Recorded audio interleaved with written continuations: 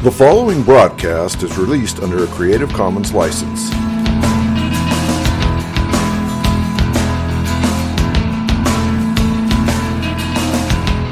I believe in Jesus Christ, the only Son of God. I believe He lived and died, and that He rose again. I believe and trust in Him.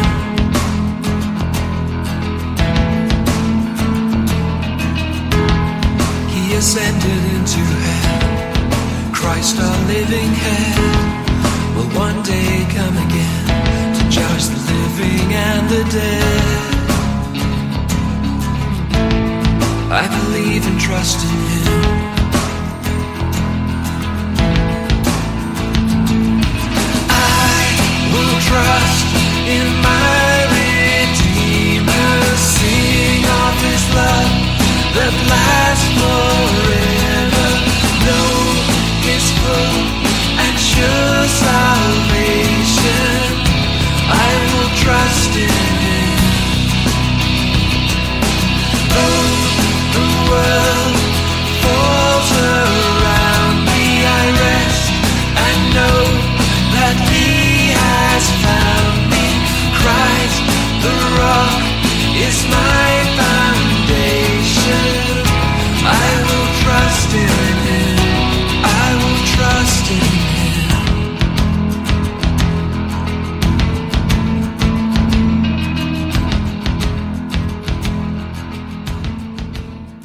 Welcome all to Pastor Yeshua.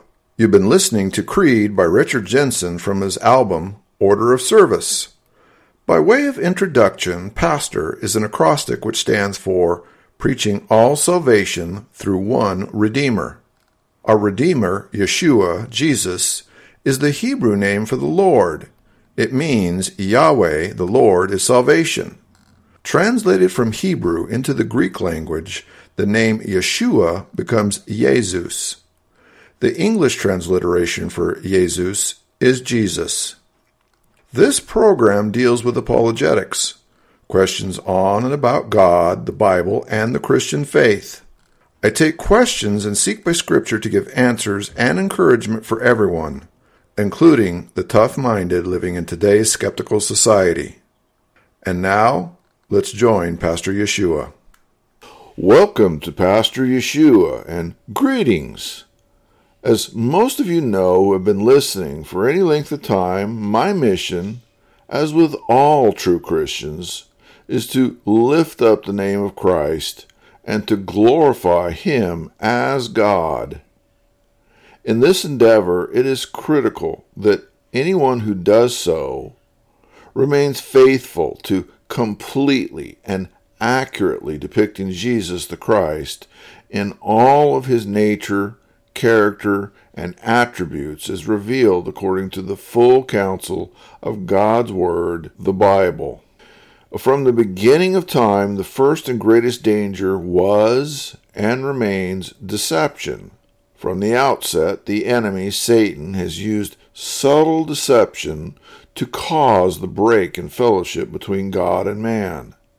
This is not to say that outright and completely opposite lies are not part of the strategy to deceive us. Rather, it is to say that it is easier to fall for deceit when the deceit is carefully packaged and disguised to look as much like the truth as is possible, but with the core of fraud remaining, albeit hidden.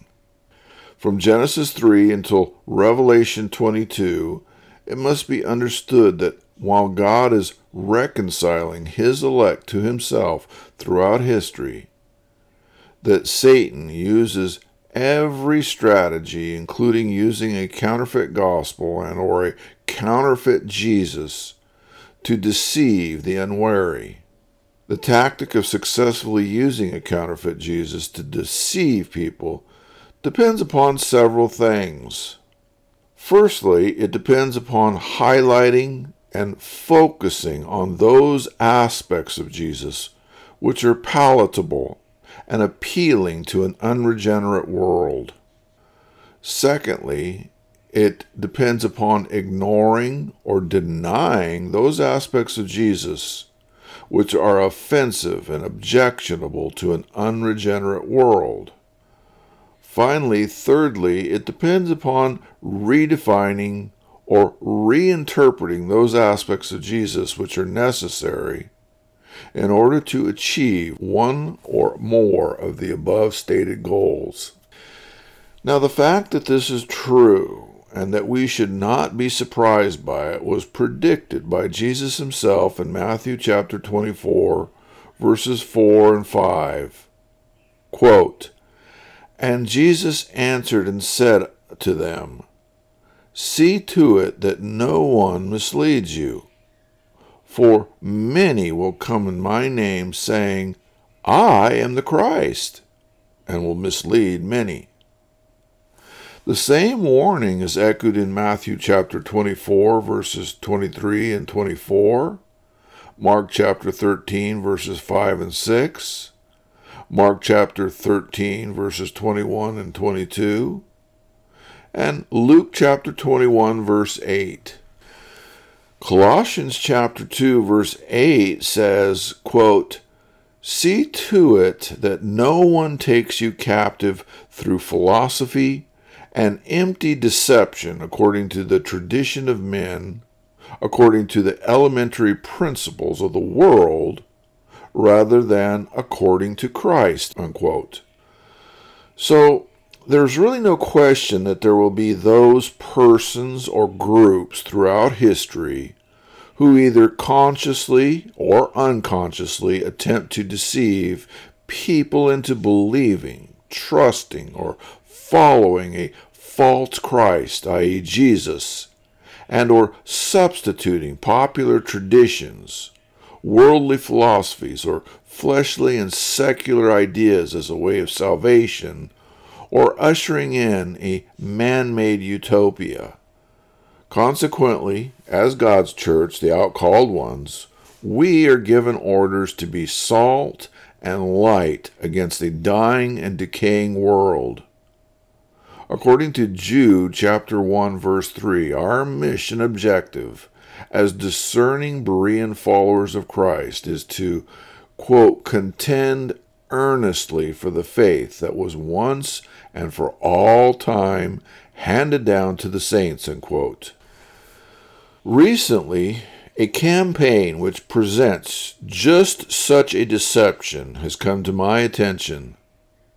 This campaign, entitled, quote, "He Gets Us," unquote, which recently began early in 2022, has a war chest funding of $100 million dedicated to rebranding, reinterpreting, and using market strategy to paint Jesus according to the seeker-sensitive model as a social justice warrior whose only character attribute is love for everyone and everything, and only passing judgment and anger against those who refuse to accept his supposed mandate of inclusion, tolerance, acceptance, and, of course, undefined love.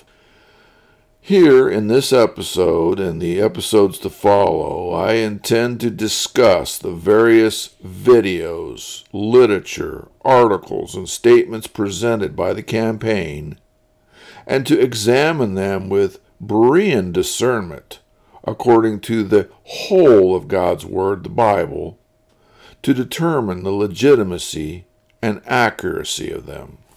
Now, first of all, while titles don't necessarily tell us everything, they do go a long way to give us forewarning as to the overall theme.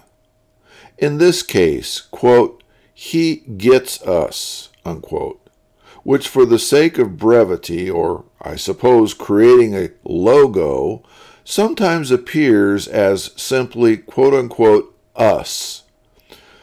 For me, this is significant because I have oft stated that one's philosophical starting point and priori bias for looking at the meaning of life may be ultimately boiled down to two options.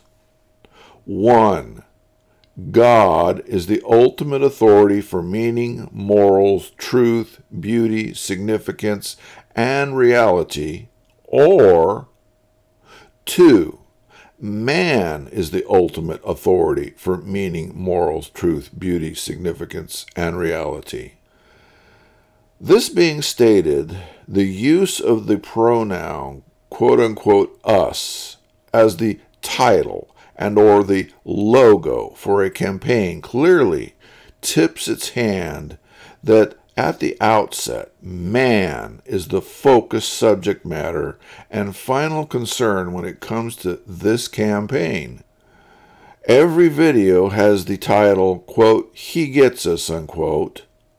And in several of the videos, the phrase, quote, "He gets us," unquote, is joined with the words, quote, "all of us," unquote. Well, if words have meanings, then the message here is that Jesus understands, sympathizes, empathizes, can relate to all, as in every single human being who has ever lived, because whatever issue that any human being could conceivably have or be going through, Jesus understands and relates to it because he personally experienced everything and anything we can possibly imagine, right? Well, if we are supposed to believe that Jesus understands and relates to us because we commit sin, then the main thing that Jesus gets is that we are sinners and he is not. In fact, the reality is that Jesus himself sets the record straight, saying that not only does he not get everyone, that is all, but in fact there will be many that he does not even know. In Matthew chapter 7, verses 22 and 23, Jesus speaking, we read, quote, "Many will say to me in that day, Lord, Lord, have we not prophesied in thy name? And in thy name have cast out devils? And in thy name done many wonderful works? And I will profess unto them, I never knew you. Depart from me, ye that work iniquity," unquote. So let's set the record straight here right now. Jesus the Christ is God. He is the second person of the Trinity. Because of the fall and the existence of sin in everyone's life, God the Son volunteered to become flesh in the person of Jesus.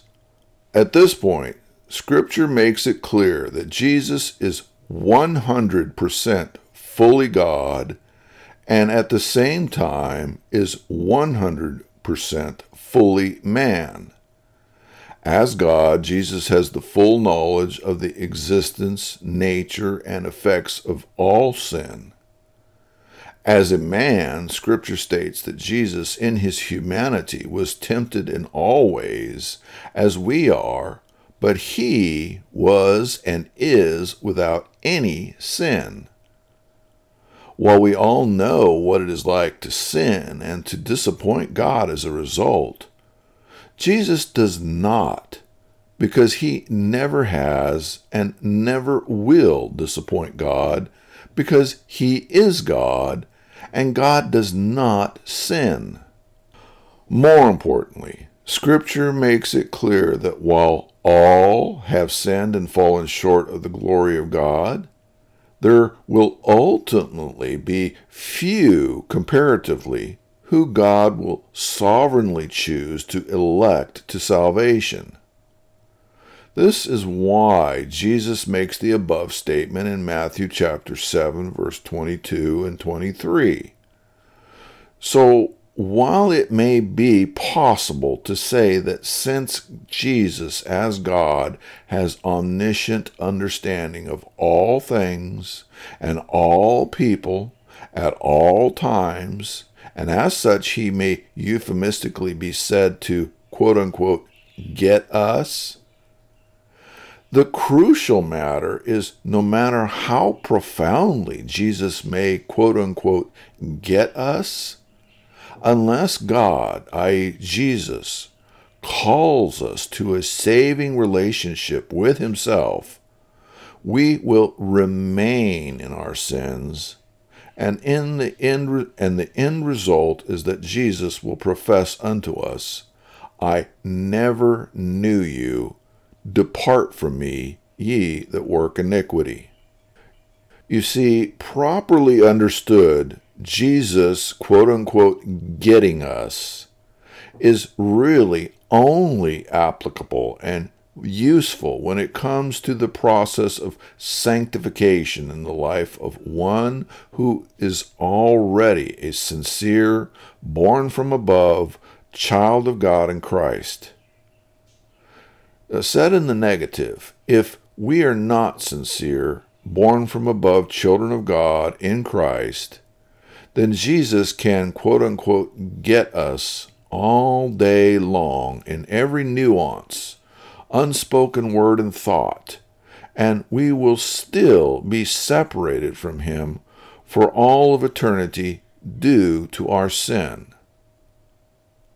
However, if so be that by God's grace I am called to repentance and am sincerely in Christ, then not only does he, i.e. Jesus, quote-unquote, get me, but more importantly, he makes me a new creation, and the old nature that, quote-unquote, he gets is buried with Christ. Then the only thing God sees as he looks at me is Jesus, in whom God is well pleased. In conclusion, the phrase, quote, he gets us, unquote, is a marketing strategy title intended to make Jesus more likable, more palatable, and more relatable to a secular, unregenerate world. But perhaps we should be charitable about the title, since it is possible to pick titles for things which don't do justice to the overall message. To be fair, we should hear out the entire message before we decide. So, in an effort to be fair, I watched all the videos I could find and read all the articles which accompany each on the He Gets Us website. In each case, I applied proper biblical, exegetical, and hermeneutical principles, along with discernment, to see how each represents the entirety of Jesus' attributes and nature. In the episodes to follow, I intend to examine each video and/or article to see how the message portrayed compares to the message that the Bible reveals about Jesus. As a disclaimer, some of the videos may differ from the actual website compared to, say, YouTube, etc.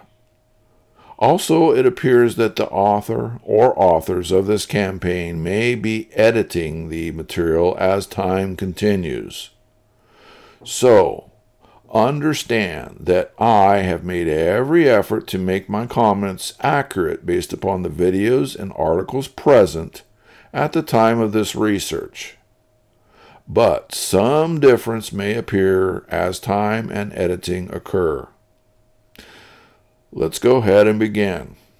First up, we have, what would Jesus think of teenage moms? Alternately entitled, The Birth. This video, like most of the videos, is a short video filmed in black and white, lasting about 1 minute, and again, like most of the videos, it is scored with soft, sentimental music. The written description on the website proudly boasts that they have used a teen mom to read the voiceover. The description asks the following questions. Quote, what new perspective could we bring to a 2,000-year-old story that would stir people's hearts and minds? Unquote. Quote, Jesus didn't just appear out of nowhere. His life was not some fairy tale. It was very real. His first few minutes in this world looked like anyone else's, crying in the arms of his mom, his teen mom, unquote. Okay, let's put this aside for a moment and see what the video is about. In this case, in order to fully expose the issue, I carefully transcribed the dialogue from the video posted as of November 5th, 2022. It reads as follows.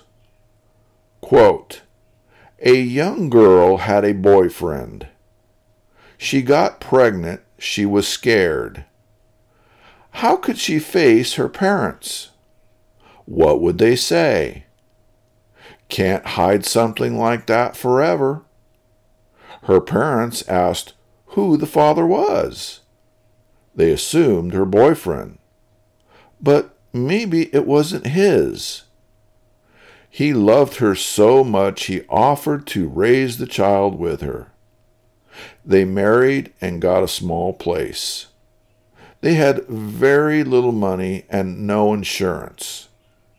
One evening, her water broke. There wasn't time to get help. He delivered the child. Let's stop here. So originally, the title was, quote, what would Jesus think of teenage moms, unquote. In the website description, we are told that instead of looking directly at Jesus, we would be looking at the woman who gave birth to Jesus. Now, just to be historically clear, Jesus' mother was Mary. But what happens when we watch the video? Well, when we watch the video and listen to the dialogue, we soon discover that while there may be some similarities between the video and Mary with the birth of Jesus, there are other important details which bear a very different answer to the question posed, what would Jesus think of teenage moms as it pertains to this video? To begin with, while the teenage girl in this story had a quote-unquote boyfriend, Mary, on the other hand, was legally married to her husband, Joseph. Even using the scripture references cited on the website of Matthew chapter 1, verse 19, we read, quote, and her husband, what word was that again? Husband? Yes, husband. Her husband, Joseph, since he was a righteous man and did not want to disgrace her, planned to send her away secretly, unquote.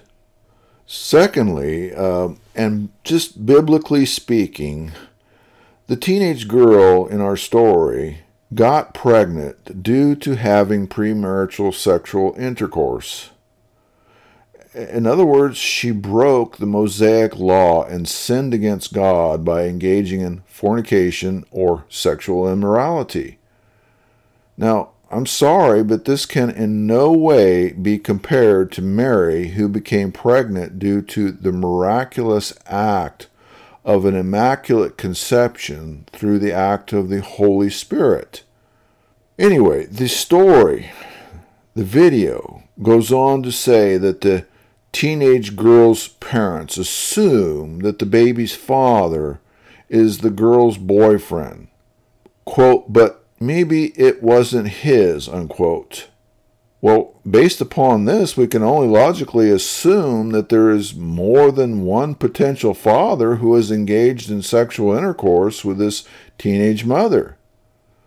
This, again, bears absolutely no semblance to Mary and Jesus. Mary had never had any sexual intercourse prior to becoming pregnant with Jesus. Mary was a virgin. Mary herself knew she was a virgin, and in Scripture she questions God in prayer, asking how it is possible she is pregnant since she has never known any man sexually. Certainly Mary is not questioning which boyfriend is in fact the father of Jesus. So the story continues, and after the teenage mother gives birth, we find out that they had little money and no insurance. Well, we are never told how much money Mary and Joseph had, but we do know that nobody had insurance in the first century. In any case, in the end, before the video and dialogue ends, we are under the impression that we are talking about a teenage girl who is engaged in premarital sex with one or possibly more than one boyfriend and has become pregnant. The couple decide to get married and live in poverty without insurance, and unexpectedly, one evening the mother's water breaks, and because there is no time, the father delivers the baby. At this point, frankly, we're feeling a little sad, disappointed, and we're feeling sympathy for the two people who have made a series of arguably poor choices, which are all too often the reality of all humans who sin. However, in this video, the story is not finished. Right after the mother's water breaks in this video, the father delivers the baby, and the video story ends with these 6 words, quote, "and laid him in a manger," unquote. Wait, what? Say that again. Blasphemy, heresy, penalty, forfeit argument. Yes, you heard it correctly.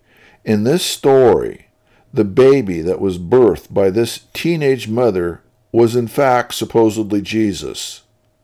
Thus, tracing the sad story backwards, according to He Gets Us, Jesus is a product of a teenage mother, i.e. Mary, who engaged in premarital intercourse with her boyfriend, presumably Joseph, although according to the story there may have been others. Could anyone, please explain to me how this video is not blasphemy and heresy?